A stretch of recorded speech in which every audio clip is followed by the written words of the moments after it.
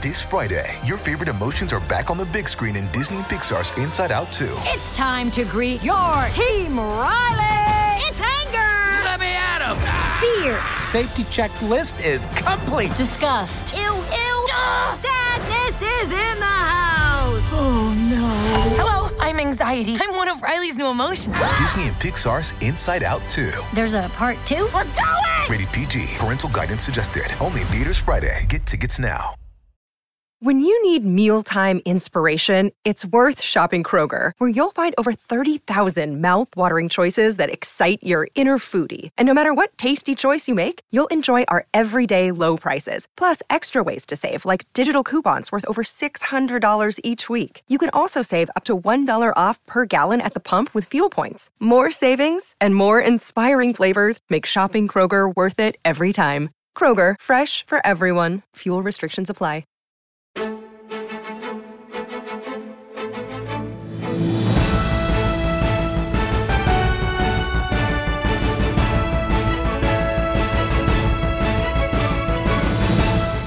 All right.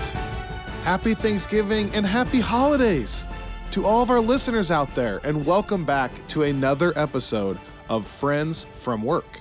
This is a podcast about all things in the Marvel Cinematic Universe, and it's hosted by me, Kyle Sconowell, and him, Robbie Earl. Today, we are going to be giving you our very first initial reaction to the Guardians of the Galaxy Holiday Special. Let's go! Let's go. But first, I did want to take a second and say Happy Thanksgiving. Happy Thanksgiving to you, Robbie. Quick, off top of your head, give me something you're thankful for. Go. Oh, man. Samwise, because he's laying on my feet right now, so it's Doesn't really get much better than that. What about you? My studio space. I love it here. Nice. Very Nice. thankful for it. Stumbled into it. Glad to have it. Dude, I'm glad you have it. Sheesh. I wanted to flip up the order today a little bit, Rob. So right. I'm going to give everyone a rewatch update, a pretty massive one. I was at work this last week, so I had a ton of time to watch a few movies. So I got a lot of trivia questions coming at the end of this episode today. Okay, so instead of doing it now, we're going to do it at the end. Okay. Because I want to just get into the Guardians of the Galaxy Holiday Special. Yeah. Directed by James Gunn. That's part of the reason. I literally watched it 10 seconds ago. Yeah. Oh, yeah. Yeah, let's do it. I watched it last night. I'm ready to get into the holiday spirit. Yeah. We got to kind of channel our inner Christmas as well. So not only Thanksgiving, which it is now, but Christmas now. It's that time. I mean, it's interesting, right? Because there's a lot of talk about how Christmas has subsumed Thanksgiving, with Black Friday being what it is. But Thanksgiving is deals start underrated. getting advertised early. Thanksgiving's underrated, though. I don't want to just pass over it. I'm a huge Thanksgiving guy. I'm way up on Thanksgiving. I feel like Thanksgiving, the degree to which you love Thanksgiving, I think depends on how much of a true fall you get where you celebrate Thanksgiving. Because that's what I associate. I like it feeling like fall, and then it getting into winter mode. This week we're going up to Northwest Arkansas, which has a great fall, and I think that's going to be peak Thanksgiving. Is that what you're doing for your break? It is, yeah. We're just going up for a couple days with Candace's family. I would say it's underrated, but I feel like it's no longer the secret's sort of out. It's actually a lot of Austin folks are either moving up to the Fayetteville area or getting second homes up there. Like It's just a little Bentonville. bit cooler. Yeah, that's where we're going actually. Oh, really? Mountain biking capital of the world or whatever. It's dude, it's a wild place. They've also got the Crystal Bridges Museum there, which has some of the most famous paintings in American art history, which is what happens whenever a museum is run by the Walton family. Yeah. I weirdly know a ton about Bentonville, Arkansas. It's a random That's funny. fact about me. Yeah. I won't get into it. Wow. I'll be in Michigan if you're listening to this right now. And that's what I was thinking too. I mean, come on. Well, I feel like y'all get incredible falls. Yeah, but what you're missing, you Southerner, is that it's already too late. winter now. Yeah. Yeah, Sometimes yeah. I'm up there and there's feet of snow. So I'm sure you've been seeing some of the snowstorms around the country, like Buffalo and stuff like that. But then it's so when was like growing up then, was Thanksgiving ever like put a sweater on and go throw a football in the yard weather? 'Cause that's what we always did for Thanksgiving. But Yeah, for y'all, it was but- probably too cold for that. Well, you did, but you had to put coats on and gloves, and we had like turkey bowls and stuff where we'd play football, but it was just a lot colder than you're thinking. What you're picturing right now is like October 14 Okay. in Michigan. Okay. Anyways, so shout out Michigan, shout out Northwest Arkansas.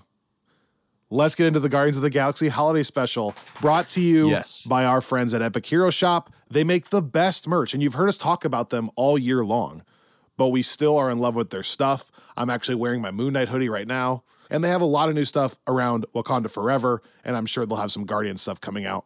Dude, also, this is maybe the best time ever for people to check out Epic Hero Shop because it's great on the gifts front as No we're doubt. getting into the holiday season. No doubt. So use our So promo come on. code if you do that. If it's your first purchase, use promo code Friends from Work to save money off your first purchase.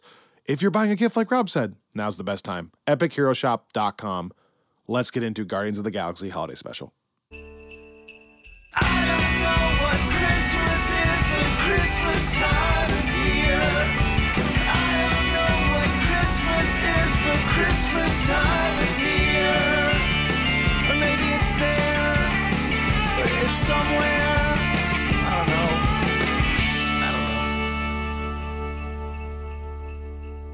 All right.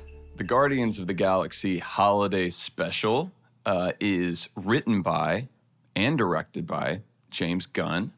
It features the return of the whole cast, essentially, in one way or the other, except for Zoe Saldana, who does not show up as Gamora for, I guess, obvious reasons. But we do have the addition, of course, of Kevin Bacon. And I think, and Kyle, tell me if you caught this, I think a brief cameo from Mark Hamill. Wait, really? Did you see? No, hold on. So, I think he was sitting on the bench, like the like drunk homeless guy sitting on the bench outside of one of the spots in Nowhere. Like after they bring Kevin Bacon back, I rewound it because I was like, I need to go check now. if this is not true, then we can cut this out. But I'm pretty sure. I think that it was like a little Star Wars holiday special homage, which is funny because back whenever this was, you and I guess I had assumed that this would come out closer to like mid-December, like whenever the Hawkeye finale was. But obviously that's not the case. So we had planned to try to do a special holiday movie club episode on the Star Wars holiday special, which may still happen at some point. Right. But so I saw that last night and I was like, wow. Kudos to us. That's wild. Either we are geniuses for catching that early and everyone's like talking about it, or we totally just made that up and people are going to be like, what are they talking about? Yeah, to start this off? I just saw like a random person that just doesn't look anything like Mark Hamill. This Anyway. was everything I want a holiday special to be. Yeah. Like, I'm not going to oversell it. This is not the greatest thing I've ever seen. It's not the funniest thing I've ever seen.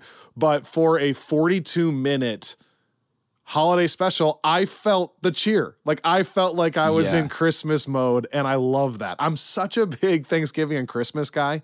Yeah. So I'm like Peter when he walks out, feels the snow, sees the lights. I just like being in that mode. I agree. I think that's a perfect way of putting it. It was exactly what I wanted it to feel like. And once again, that's James Gunn's strength, right? Like nothing plot-wise happened out of the norm. It's nothing that Matt, you and I didn't predict last week. It basically went exactly according to plan. And yet you can't just write it off because of the feel of it. That is James Gunn's strength, the feel. Yeah. Yeah. I think that's totally true. Like the vibe. That's what I thought really stood out is the way he incorporated like the old 97s and the holiday tunes music wise. I thought John Murphy's score, which we can talk about in a second, did that well too, of creating what you would think a Marvel Christmas thing should sound like. Maybe taking some cues from Christoph Beck's work on Hawkeye. Sure. And there were also some decent knowledge drops there on the status of the Guardians. Sure. Some like big picture, moving the ball forward stuff that I would not have expected. I had thought maybe, like we talked about, this would end with them syncing up with Gamora, and I thought that could be the big plot move forward, and that obviously didn't happen. But we did find out that the Guardians now own Nowhere. Yeah, which is or at least crazy. they live there. Do they own it? But then I think there's a line at the very, like a throwaway almost, where Mantis, I think it was Mantis, is like, ever since we bought Nowhere, maybe it's Kraglin. Oh, wow. Because I was like, whoa. And then that makes sense why they like have Cosmo and why that's all happening. As a reminder, this is initial reactions. We're seeing this early. We don't have data points to check. If I'm wrong, you can slaughter me. Although people have been pretty nice lately. I haven't been slaughtered in a while. Robbie and I used to do trivia when we lived together in Nashville, and one of the best stories ever is we had a friend who was so sure of an answer.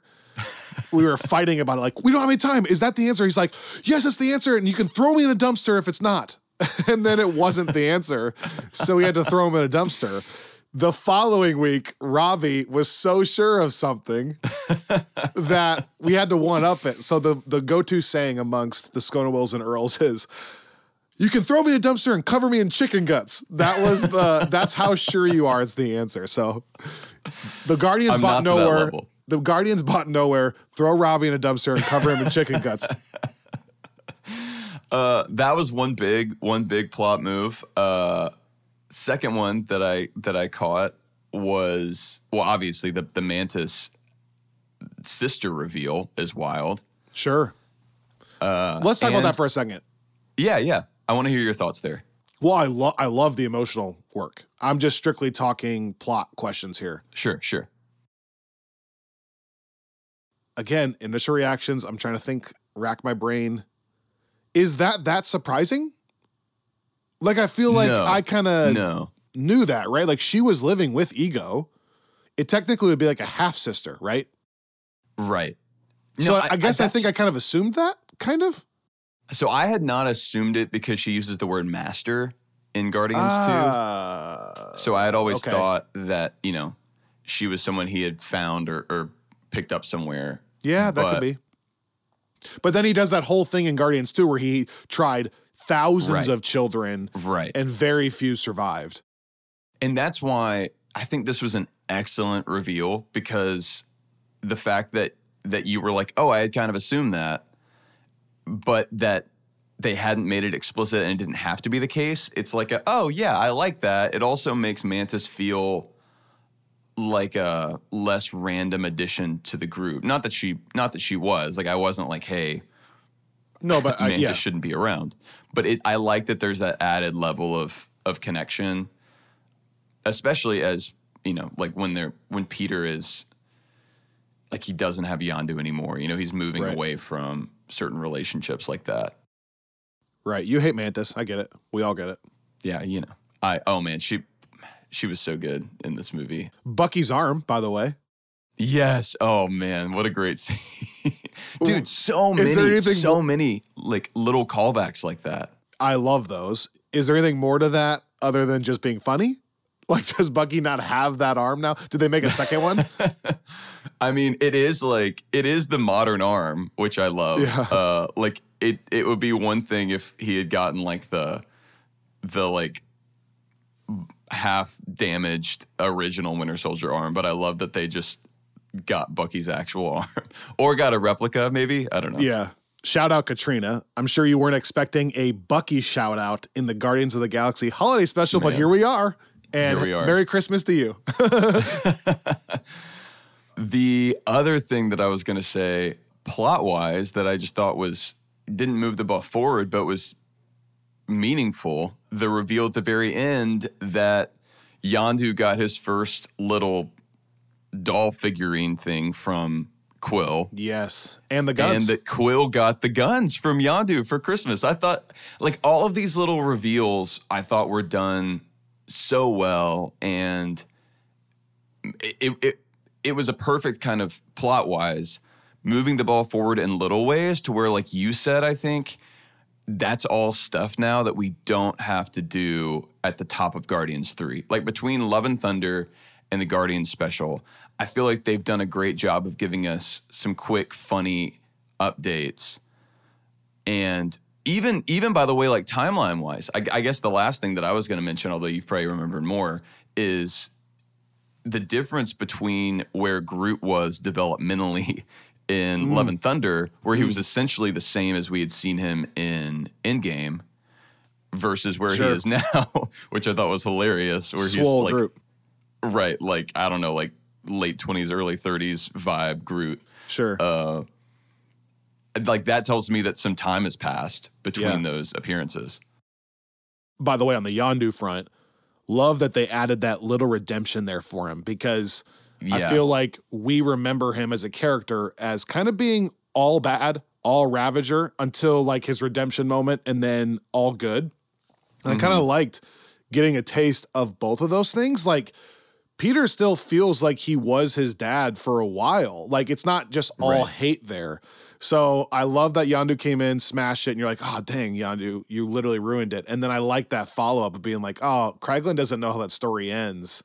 And they still had like a sweet moment and shared a moment in the front of the cockpit. I thought that was pretty cool. I did too. No, same thought there. Which, by the way, the animation in general was such a goofy but really fun and welcomed addition. Yeah. Like I totally did not expect that. But I thought it was so Christmas special appropriate. I thought it was perfect. It was a good way. Like, it's funny. I don't know if this was the thought that went into it, but I think I prefer that, especially with Yondu being dead now. Like, I like the, like there's something about not bringing him back in. Yeah, sure. And de-aging him or whatever. Like, I just like that they, like, the voice is the perfect thing. And this is the place to kind of do make it feel. Yeah. I also, I mean, you know what I'm going to say about Quill here. Yeah. I really love this characterization of him. Okay. Having just watched Guardians 2. Yeah. I'm not going to get into a whole debate about if it's better or worse, but I totally see what you're saying. I do like that you're seeing a growth. Like from Love and Thunder era, this felt like a good continuation of that, where he's still funny, but he's totally not goofy. He's very much got this under control. Like he is the leader of the Guardians. Yeah, which I love that, because I think that's part of what I was feeling is you see this growth in Peter from the first part of the Guardians Volume 1 film to the end of that film. And then you arguably, like it's less, but I think that the moment that Peter has with Yondu and the moment that he has with Rocket are huge in Guardians 2. Like where he goes from the beginning, where he's like he and Rocket are being jerks to each other, to where they are at the end. But that's not as much, like that says more about Rocket and Yondu than I think it's supposed to say about Peter. It does say, it moves his character forward too. But ever since then, just by virtue of, I don't even think it's a fault of those movies, but just like Quill his development was not core to Infinity War or Endgame. Like what happens with him and Gamora was core, but even that, it's like a lot of things that it's like another event that says more about Gamora than it does Quill that then has an impact on Quill, and we see him react to it. But it's like this is the first time to me almost since the end of Guardians, where he's like having that calm, cool, collected leader thing that I like seeing show up in him. Which leads me to another thing that I enjoyed on the plot front. I like that James Gunn just leaned into the sentimentalness of this entire sentimentality. Yeah. What would it be? You're the dictionary here. I think that's right. Profundity. Yeah, that got quite a stir from our Slack last week, by the way. I like that he just leaned into it, and in leaning into it, it almost feels like a Age of Ultron era where we get to see a Guardians team that likes each other, is operating well together, supportive of each other. And unlike Guardians 2, he didn't insert too many moment breakers in this. Whenever they were having a moment of showcasing that, a joke didn't pull me out. And so I like that he leaned into the sentiment. I can't say it. I like that he leaned into the positive vibes there, because it did feel like I was watching an Age of Ultron era. Like, okay, this team is like primed and ready to go. They are a unit. And like we said last week, in ways, they're more of a family than the Avengers are. Yeah.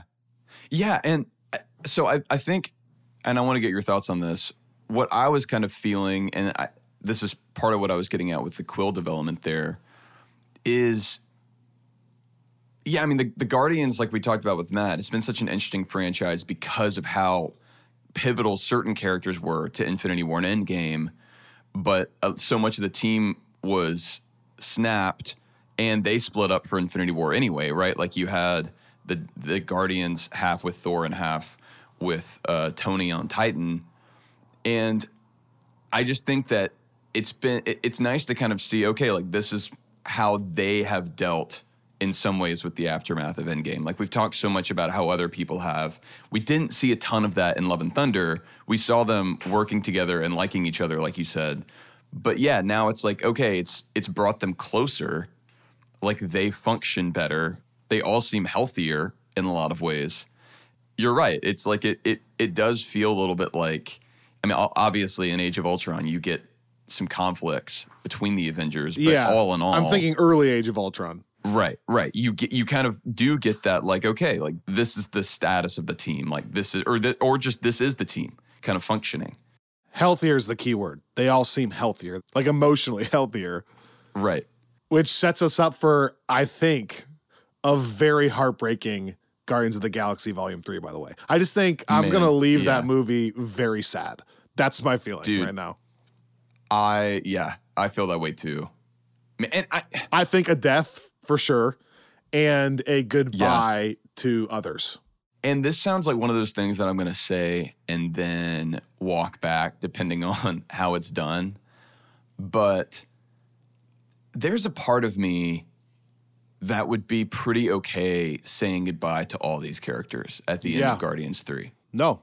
I mean, we are always story over just a sheer amount of content.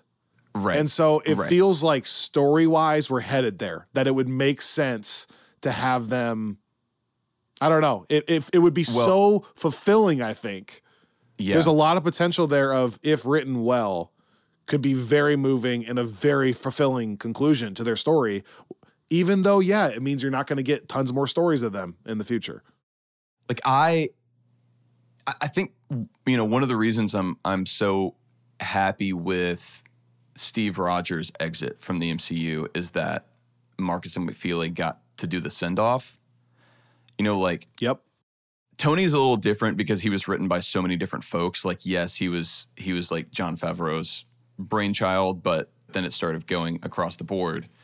But I thought that Marcus and McFeely always kind of got the heart of that character. It's by far the best that Cap's ever written. Mm-hmm. And so it felt really fitting for them to send him off. And I think I want that treatment for the Guardians. Like, I don't think that I want to see someone else take the reins with this franchise and try to move. Like, it feels like it would be a Toy Story 4 situation to me. Yeah. You know how I feel about that. Right. But I don't think either of us dislike that movie, by the way. Not at all. It's very good. Right. That's a perfect example because he could make a Guardians 4, or even worst case, another director would have to come in and do a which Guardians 4. Which I think is what would happen. Yeah, exactly. Because James Gunn has said, that's the... Right. Guardians 3 is it for him regardless. And I feel like this is one of those stories that, even if it's done really well, a la Toy Story 4, and gives you some awesome emotional moments, I left that movie being like, that was really good. Did I need that? Like, did I need any more follow-up from what was already one of the best conclusions ever in Toy Story 3? I don't know that I needed any more follow-up there. Okay. Yeah. I did find a lot of the jokes funny, and that's really encouraging for me because I think that does show that James is willing to go back and lean into the Guardians 1 humor a little bit more. Am I totally out of left field to say this felt like it fit more in Guardians 1 than Guardians 2 in the humor department? I think that's fair. It's hard for me because there's so much Mantis and Drax, obviously, and that's very Guardians 2. Sure. But I would say even there, their interactions feel more reminiscent of their interactions in Infinity War, maybe, than in Guardians 1 or Guardians 2. Sorry. I guess I'm saying that I like that he leaned into the emotional moments and those weren't taken away. That was good. And some of the jokes were Drax kind of missing the metaphor type joke more than the turd type joke. So like, for example, like I laughed out loud when he said, toss you over the gate, don't toss you over the gate, make up your mind. As if she just started talking and he threw over the gate. Or how about the very end when Kevin Bacon's like, how the heck are you getting reception out here? And he's like, a couple satellite dishes out front, cover you for about 400 million miles. I thought that was pretty funny. Stuff like that. I thought there were a couple moments that really made me laugh. Like, and this is maybe Guardians 2, but I really like Dave Bautista's comedic delivery of certain things. Yeah. And like the line whenever, like after the whole back and forth that they have with Kevin Bacon about whether he's a real hero or actor or not, and there's a silence and it's just like, we hate you. Yeah.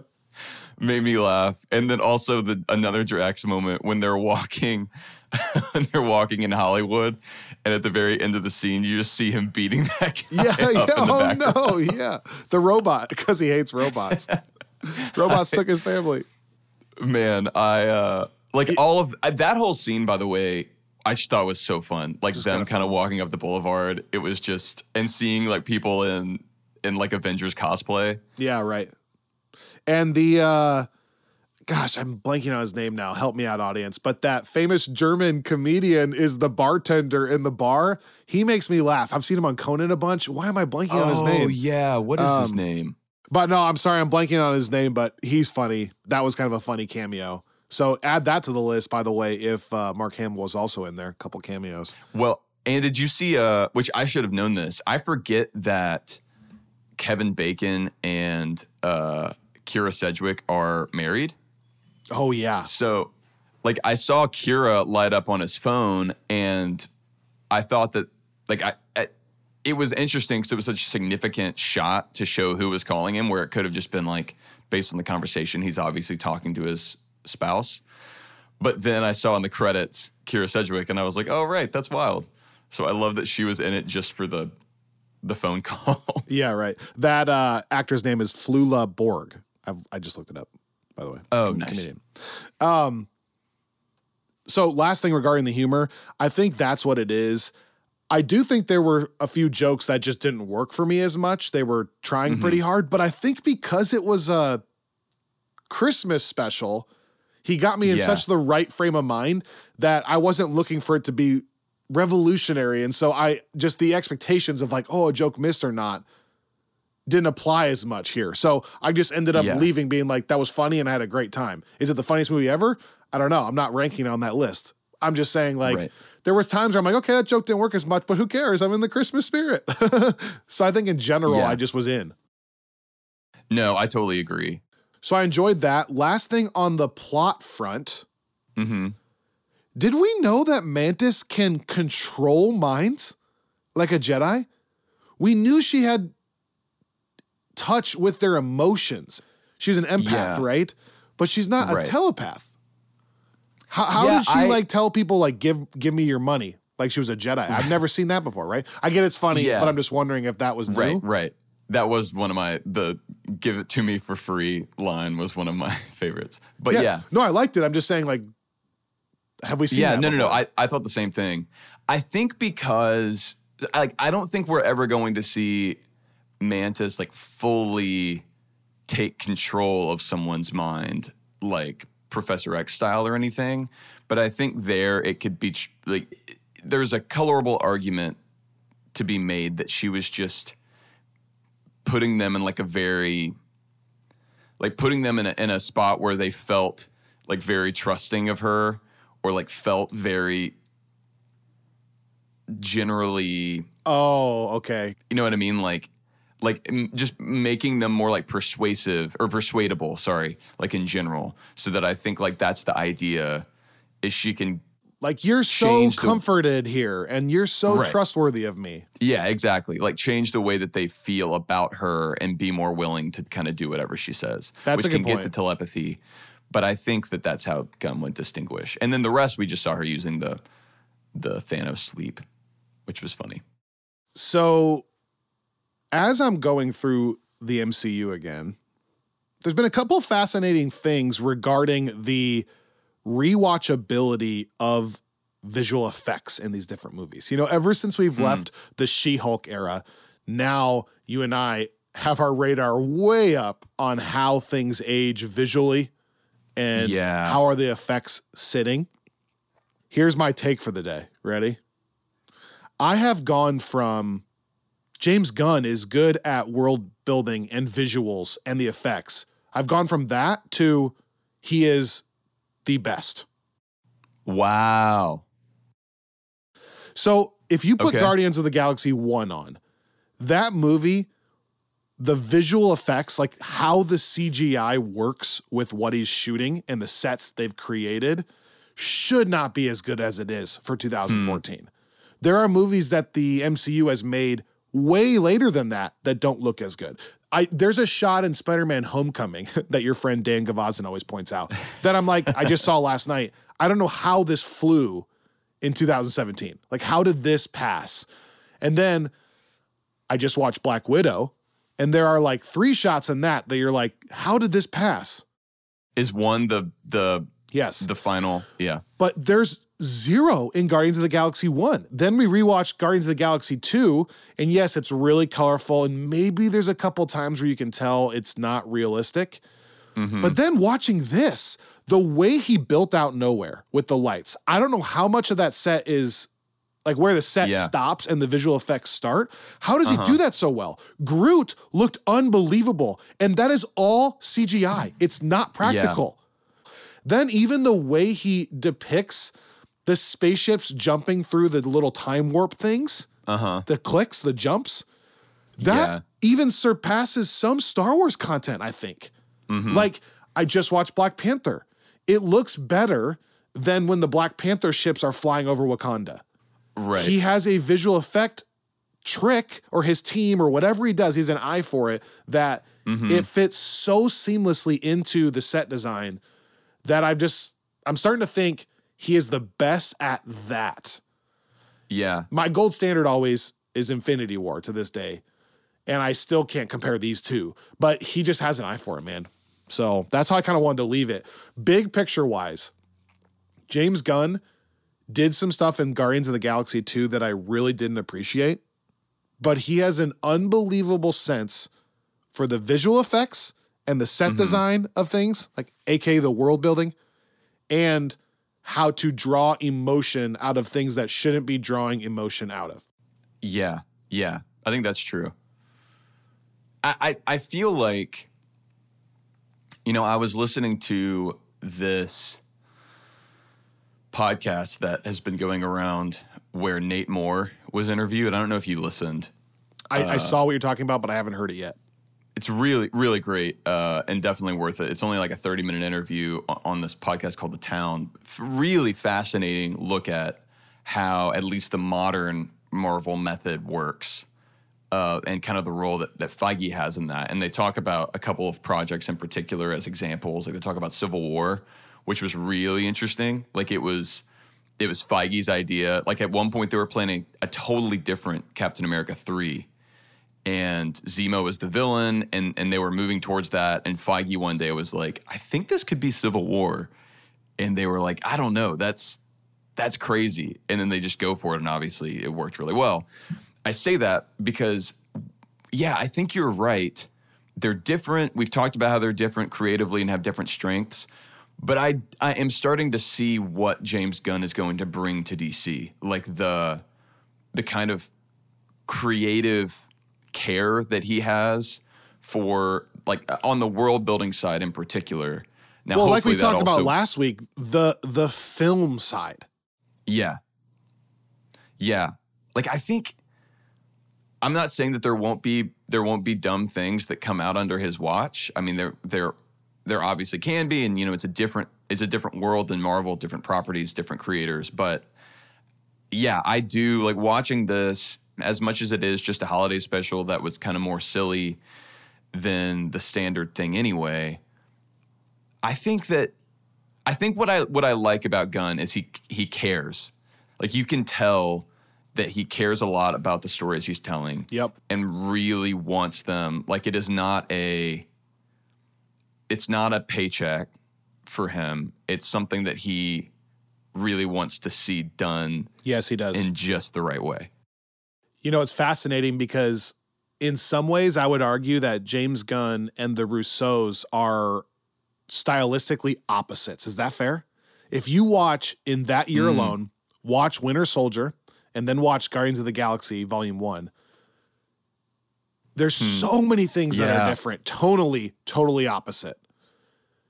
And by the way, that's not saying that like the Russos can't get emotion or that James Gunn can't direct like ground level things. I'm not saying that at all. Right. But it's just totally different in how colorful it is and how much he wants to expand that world building side versus the Russos want to focus in on like one ground level thing. And even the action shots are so much like shaky cam running after Captain America. Whereas like Guardians is a little more like zoomed out, like a little more like Eternal's celestial, graceful, visually a little bit colorful versus like really dark, like pale type tones. Yeah. And I think that's why I love the MCU, is that all of that is in there. All of that is welcomed and celebrated. Yeah. And you don't leave being like either one is better or more knowledgeable than the other. They're both so unbelievable at what they do. And that makes it fun for me. Yeah, no, I totally agree. Those are such interesting movies to compare too, because Winter Soldier, it does have a few emotional moments around kind of Steve remembering Bucky and then like the very end, but it's not, I mean, they're even way less than Civil War, I would say. And the humor is sharper. Yeah, I mean, it's all about twists. Like that movie is like twist on twist on twist. Yep. Guardians doesn't really have anything like that. Nope. That's what I'm saying. Stylistically, totally different. But Winter Soldier doesn't have a take my hand, Peter, all of them grabbing hands moment. Right. It does have a dope Henry Jackman score moment whenever Steve's falling through the helicarrier. That's what I'm saying. It has all unbelievable moments. It has some incredible it has the elevator sequence. Yeah. Yeah. Like the choreography of that's unbelievable.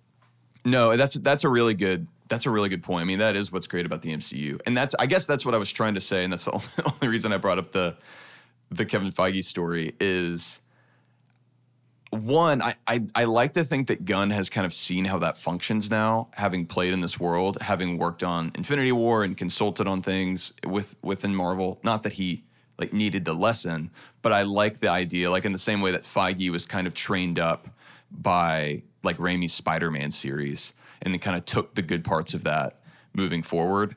I like to believe, based on what we've seen from Gunn, that he can do that here. Because I do, I won't say I trust his instincts implicitly, because I see some of the same things you see in Guardians 2, but I do trust his instincts over a lot of other creators. Sure.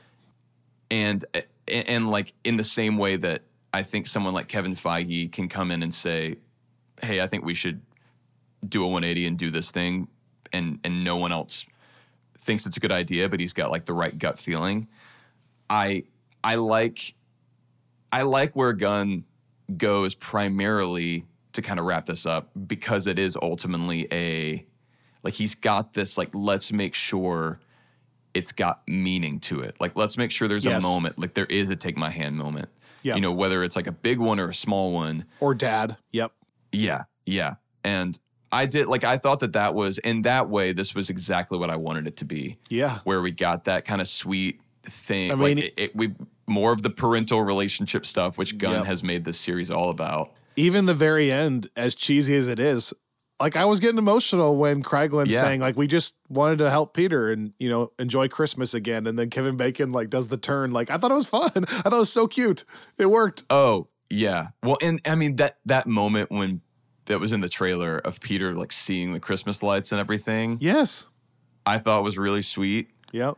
So, yeah, there are a couple other things just that it'll be interesting to speculate about as we get closer to volume 3, you know, like where certain characters are left and little hints we got. Like, you know, Groot is, like I said, has gotten older. That sort of makes me think that we're going to have a Groot that resembles more of Guardians 1 for Guardians 3, which is kind of what I was hoping to kind of do the full circle moment. I'm curious, like, how this affects Peter and Mantis' relationship and vibe moving forward. And that'll all be fun to kind of come back to again in 6 months? When's Guardians 3 coming out? Yeah, May.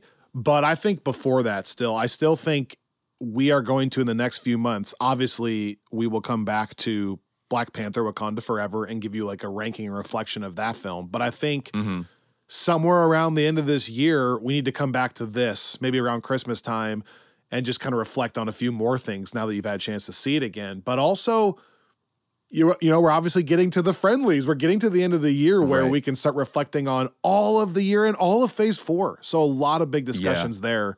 And I think we'll have room for this for sure. I would love that, because one thing we didn't get to do today, just with the holiday travel schedules, is have Matt back on. But I would love to have Matt back on at least for a second to hear his thoughts on this holiday special. All right, so I have some pretty fun rewatch updates and then a lot of trivia to get to after a quick word from these sponsors.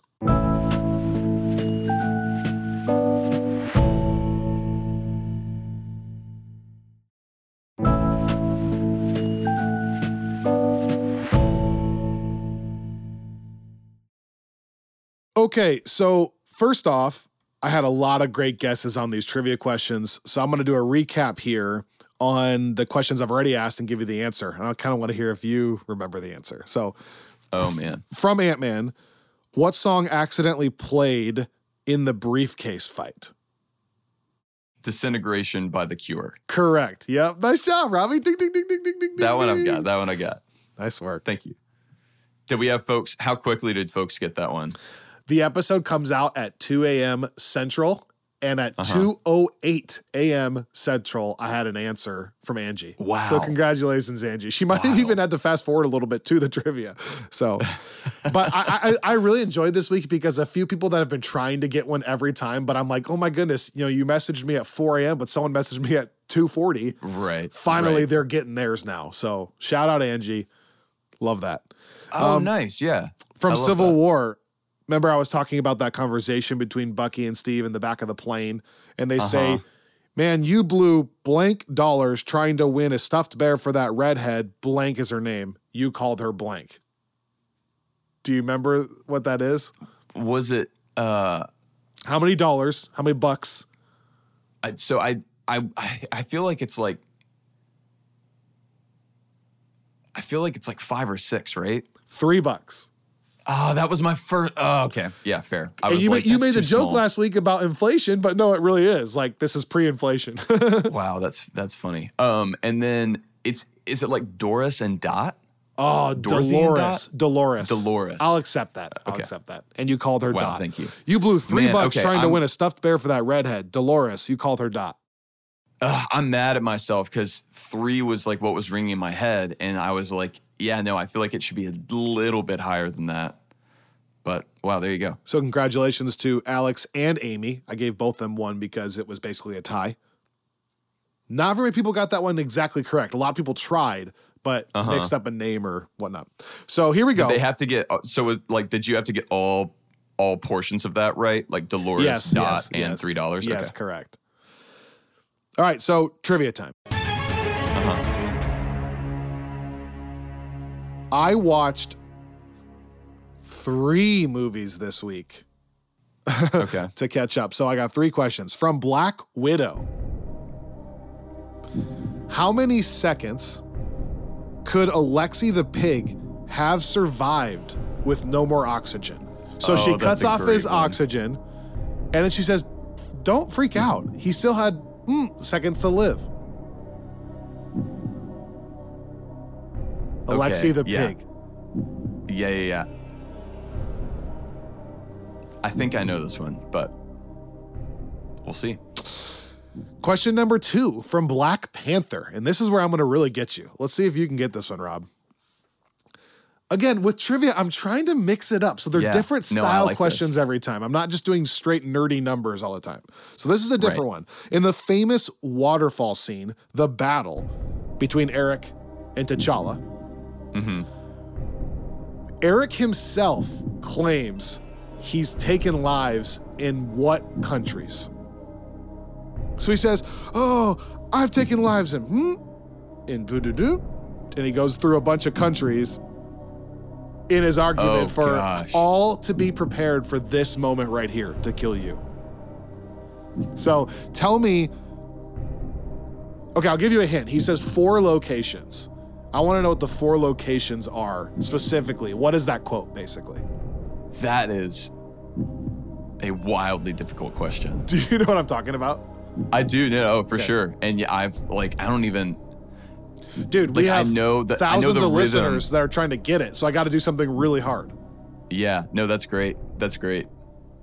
Yeah, you know the rhythm. I can hear the cadence. Yeah, because the music's starting to amp up, and it's like kind of almost in rhythm-ish. Yeah. I know exactly what you're talking about. Great That's why I want to say like that. I've taken lives in... And I've even... That's my hint. That's a great scene. Okay, here's a really deep cut, nerdy one. If anyone gets this, I'm having to make these harder because I'm running out of shirts too. So if anyone gets this, okay, Spider-Man Homecoming. Ready? What time of day does Spider-Man jump on the Staten Island ferry? So they say the ferry's leaving at this time. Donald Glover tells him to catch the ferry where the Gargandeal's going down. What time is it? Oh, man. That's a deep cut, right? That's a deep cut. Okay, wow. Well done this week. Thank you. So here's how I wanted to end the episode. I just want to quickly reflect on those 3 films because I've been giving you my thoughts on Civil War. I think I even said a little bit about Ant-Man last week. Black Widow, and I tweeted this, I'm not sure that any film starts as strongly as that one for me. Even rewatching it, the first 35 minutes are so fresh for the MCU. And it looks so good. Like the plane chase and the way Lorne Balfe, who I've talked so much about, his score starts escalating as they're escaping on the plane, but also just like the family dynamic at home in Ohio as kids. Those kid actors are awesome. They're doing great. So don't think we never say that positively.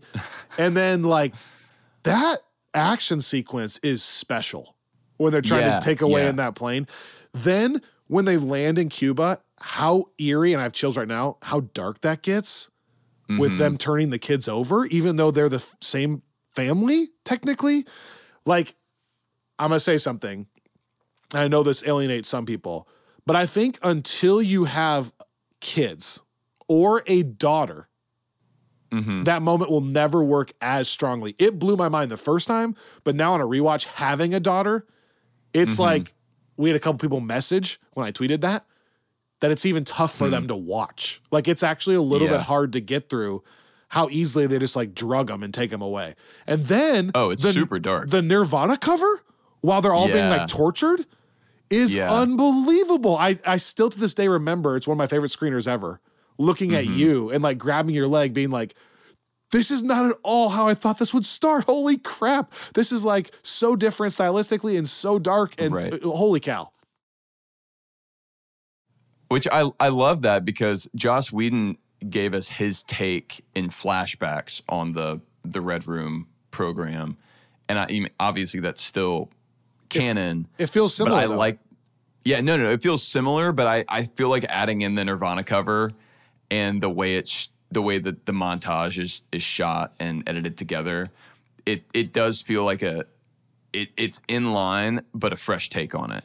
Like from what I was expecting whenever we went into that film. So the movie starts that way, and then it's elite almost all the way through. So much so that I know we're in the minority on this. Like, I know that people think this movie is not as good as we do, but I specifically marked it is exactly 2/3 of the film before we even get to the Red Room. So 67% of this film has nothing to do with the floating Red Room. Then when they get in the Red Room, there's only like 3 sequences I counted where it turns into a CGI fest, because a lot of the actual Red Room disagreement is the breaking of the nose, the reveal of Taskmaster. It's not like a CGI fest, okay?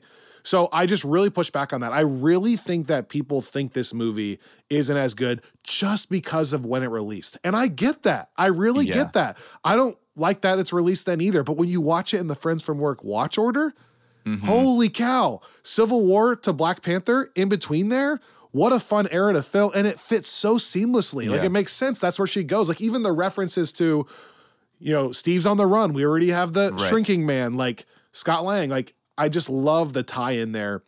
And I don't think it turns into a CGI fest.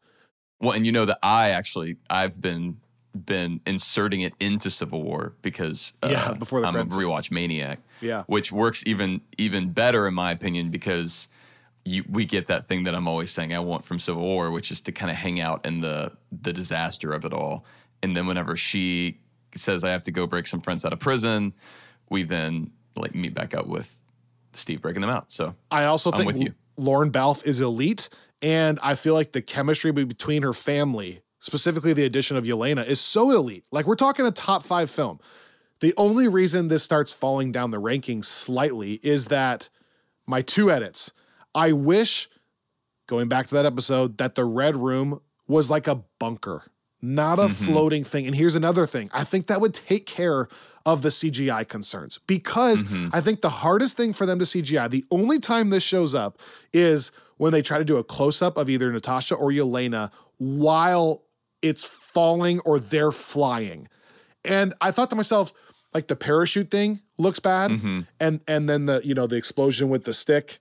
And then a couple times that Natasha's like jumping away from fire looks kind of cheesy. And I think they could have avoided all of that if it wasn't falling from the sky. And I thought, well, that must just be a really hard thing to animate. You know why? Randomly the night of, turn on the TV. The Kingsman is on TV. Kingsman, the first one.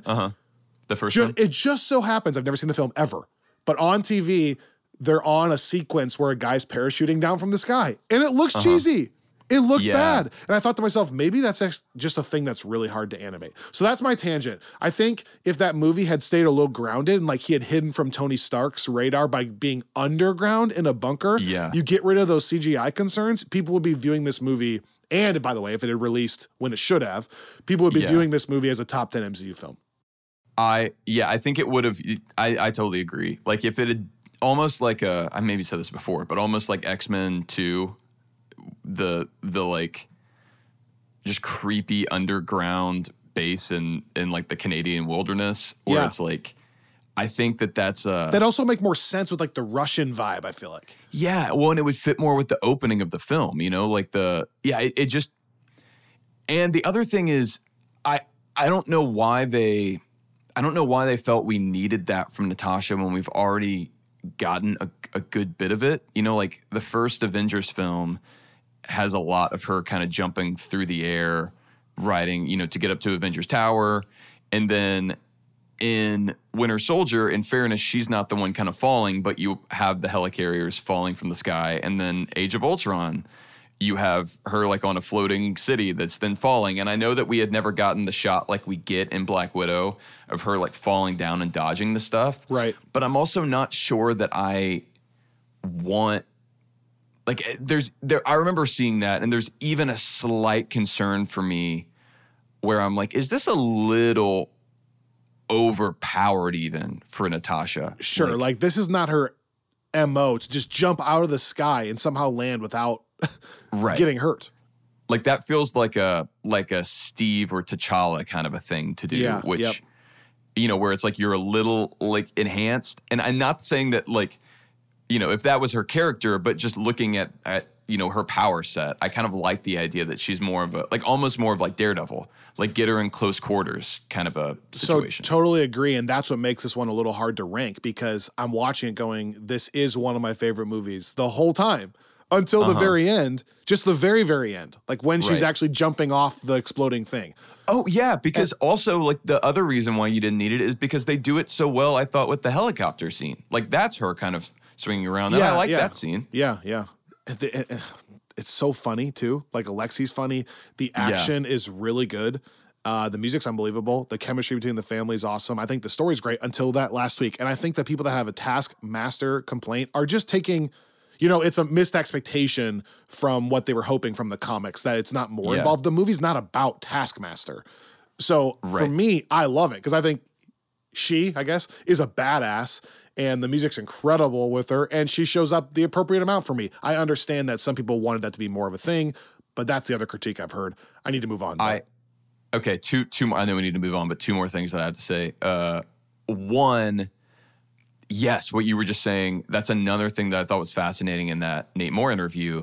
He talks about how they specifically are looking for writers and, in some cases, directors that are not Marvel fans, like not fans of the source material, because he wants someone that's going to be critical of what the comics are. And he talks about how he's like, apparently Nate Moore, which I love, is himself a massive comics fan, like grew up with it. And he reads before any new project, every comic he can get that ever featured that character. Wow.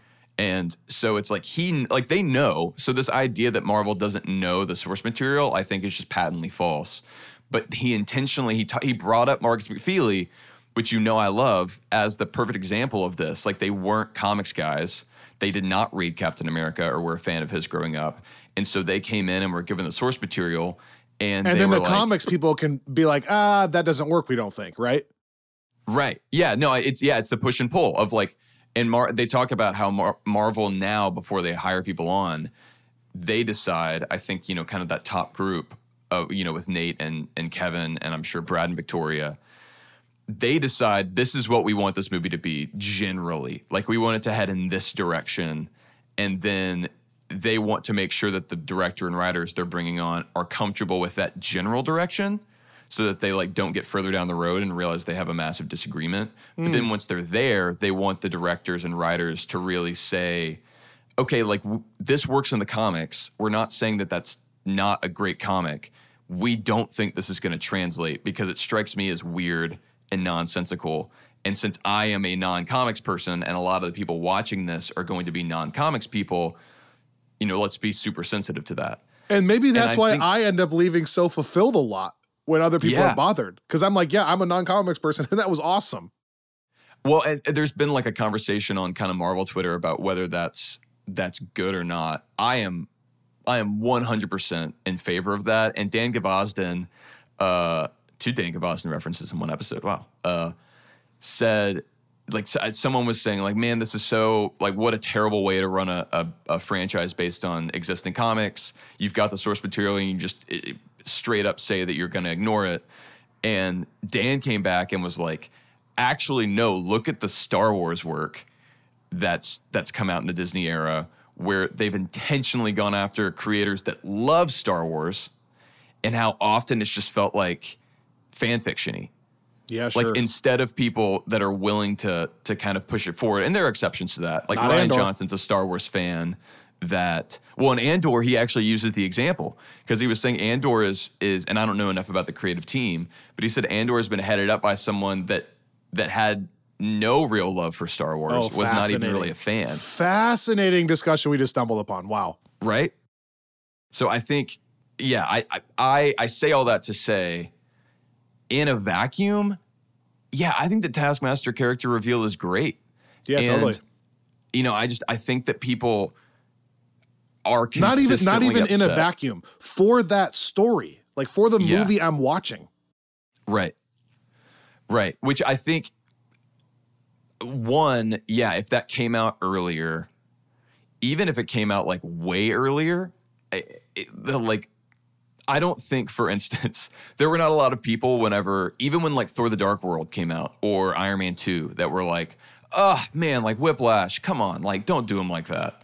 Because there just wasn't enough of a intense focus on exactly how the comics are being adapted. It was more of a focus on wow, this is a superhero movie that works for everybody. That's really great. Marvel's killing it. And so there's that point. And then my second point is, man, I almost wonder too, it would be way better if Black Widow had come out earlier, right after Civil War, like we said, because I think it just would have done a lot for the story in general. But there's also a part of me that's like, I wonder if this movie came out, if it was going to be a Phase 4 thing anyway, if it came out like between Multiverse of Madness and Love and Thunder, I'm so curious how that would have been received. Because you had these two films. Oh, it would have been like a throwback to the Phase 3 stuff and grounded, and this is what the MCU is like. Right. Can't you, like, I can already see the tweets, you know, where it's like, you know, Marvel, like, going back to like, I don't even think it would be a back to the formula. Yeah, it would be like, it feels like a back to basics, like, solid, great MCU film that we've kind of been craving. Because now at this stage, I think that that's true.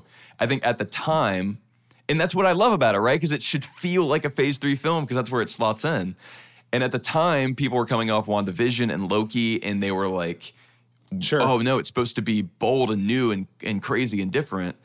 And I just wonder if that would be received differently in 2022.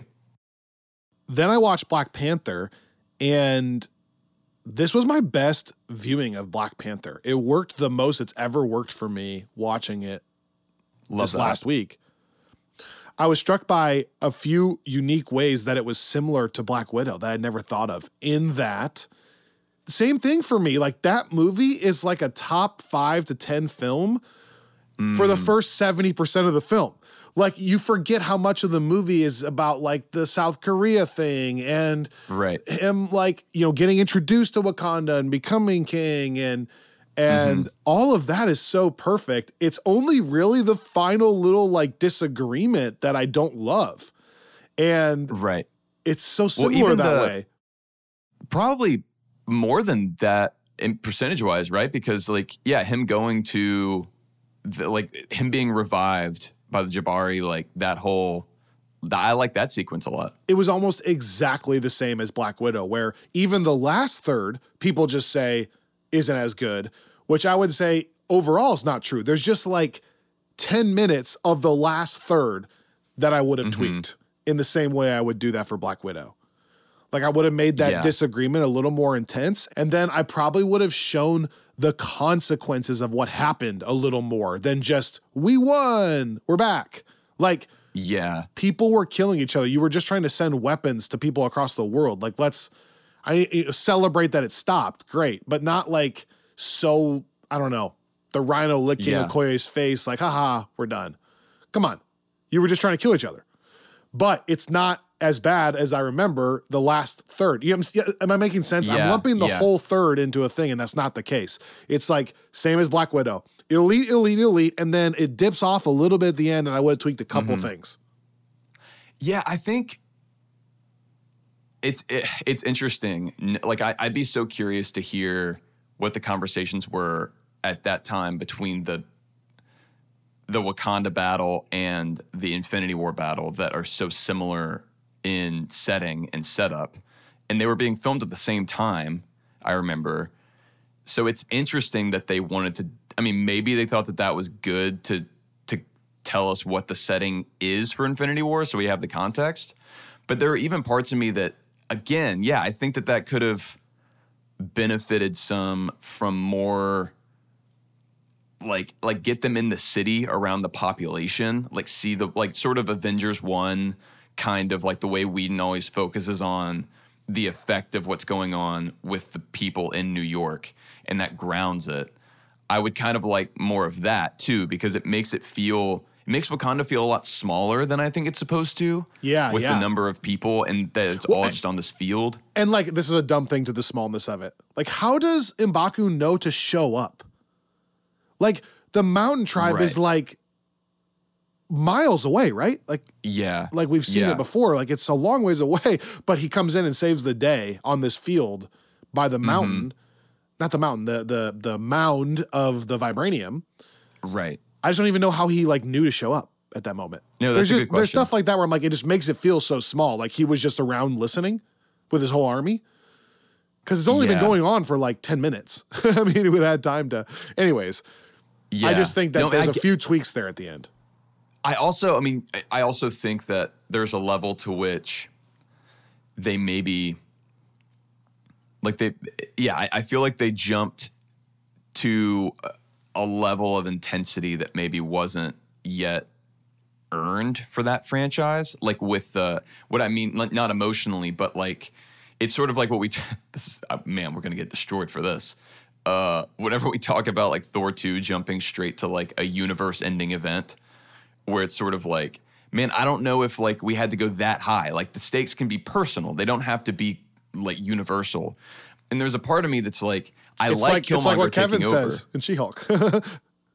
Yeah, no, right, yeah. Like I feel like the stake, like we could have had the same conflict between T'Challa and Killmonger. Killmonger still could have taken the throne, burned the heart-shaped herbs, like all of that. I love it. But I think it didn't have to come down to like a legitimate like battle of the factions. You know, like I think it could have been handled on a more personal level. Like what if that's what he was planning and he tells everyone his plans, but we're not actually there yet, where the weapons are ready to go out. So like this disagreement happens before they're actually sending stuff out so quickly. Like maybe he actually takes some time to scheme it up. And then while he's scheming it up, it's more like, T'Challa versus him, a few of Okoye's soldiers, disagreeing with a few of the tribes. Like, I'm with you. Right. Like 10 people. A lot more like the action we got in Wakanda Forever, which is I think why we were so, like they did that kind of stuff, like made that feel epic in a way that this battle that should on paper be epic just didn't. I also think now the South Korea battle, that's epic. Oh yeah, for sure. Well, and that's the other thing that's so fun about the Black Panther character. I made it rain. It's like the first time we see him in Civil War, like, and he's like, he jumps on the building and it's just so, it's almost like creepy, like in the way that he is like, he's so quiet and it's this like silent killer thing. And I like those. That's part of the thing that I like about like the opening of the movie so much. Whenever he goes to get Nakia, like I like seeing those parts of T'Challa that we didn't get a ton. And I also feel a little bit like going straight to like Wakandan Civil War at the end. The reason I compare it to maybe taking the stakes up too quickly is you run the risk of it feeling like Wakanda is like ever since T'Challa took over, or really ever since we found out about Wakanda in Civil War with T'Challa's dad dying, they've just been in like constant crisis mode. And I don't love that because Wakanda's supposed to be this like elite place that's kind of above a lot of that. Like I feel like that's a lot of the vibe is like we're developed That's beyond the rest of the world's problems, not our problems. Yeah, and so I feel like in some ways it would have made Wakanda Forever even hit harder if that was the first time we really saw Wakanda be affected that way. Like for them to have kind of, I don't know. I mean, obviously Black Panther's still like in my top 6 or something, but and I'm with you. We on Friends from Work like hero deaths that surprise us, but we don't like villain deaths that happen too early. And I'm a little bit bummed we lost Andy Serkis. He's such a magnetic character in that. Did we have to end that with him dying? Could the villain not have lingered in the background as a weapons dealer for a long time? Right. I think it could have. Yeah. And I say that mainly just because I miss that character. Like the performance is so fun, and Andy Serkis is in Andor. That's maybe spoiling something. Is that spoiling something? And he's no. Although he's so good in Andor, so now I'm like fresh. Like Andy Serkis is on my mind. I'm like, man, I wish he could, be around because he's so good in Black Panther. Well, and it's funny because he was also Snoke. Yeah, he's kind of in all the major franchises ever. Right. Gollum. Yeah, I mean, but I'm with you. I think it was a bold. I appreciate what Coogler is doing because Claw is, like the Black Panther villain. Right. And I like that he, especially at the time when there was so much talk about the formula and how it's like I think that it was a nice, and a nice switch. The body needed to show up for half of Wakanda to trust Killmonger. That was part of the point. Like, that is the prize. Yeah, That's true. But, yeah, anyways. Just fandom-wise, I missed that. Right. I'll get you out on this. No major thoughts on Homecoming. I just was watching Spider-Man Homecoming in my hotel room by myself in headphones. And this line I've never heard before, even though I've seen it so many times, made me laugh so hard out loud. And so I wrote it down. This is my only thought. Are you expelled? Do you have to go to that high school on 46 where the principal has a crossbow? He says it like that. I've never caught that. Like, what a detail. The high school on 46th where the principal has a crossbow. Dude, there's so many good banter lines in that movie. So was that your first time watching since seeing No Way Home? Yes. Yeah. Any impact there? Well, no, I don't have any major thoughts like I did for Black Widow, Black Panther. I really like Spider-Man Homecoming. So right. I'm finding it really fascinating which movies are just not hard for me to get like locked into for some reasons. And that's what I'm trying to quantify this time around. Certain films are just hard for me to like totally zone in on, and other ones aren't. Like Black Widow is easy for me. I don't know how to explain it. I don't pull my phone out. But anyways, there's a rewatch update. That's it. That's all I've done. More trivia coming next week. Thanks for joining on that. And yeah, Robbie, I'll get people out by just saying Happy Thanksgiving and Merry Christmas coming up. Oh, man, what a fun time of year. I'm so thankful it is a fun time of year. For the community we've built here and for our listeners. And I'm thankful for you, Robbie. Hey, thanks. Yeah, happy Thanksgiving, everybody. We will be back soon with the Wakanda Forever reflection. Is that what's next? Probably. Wow. Yeah, it's funny. We talk about this break, but there's a lot we actually need to get through in the next couple weeks. So more on that soon. Enjoy time with family, friends, eat a lot of food, and we'll see you next time here on Friends from Work.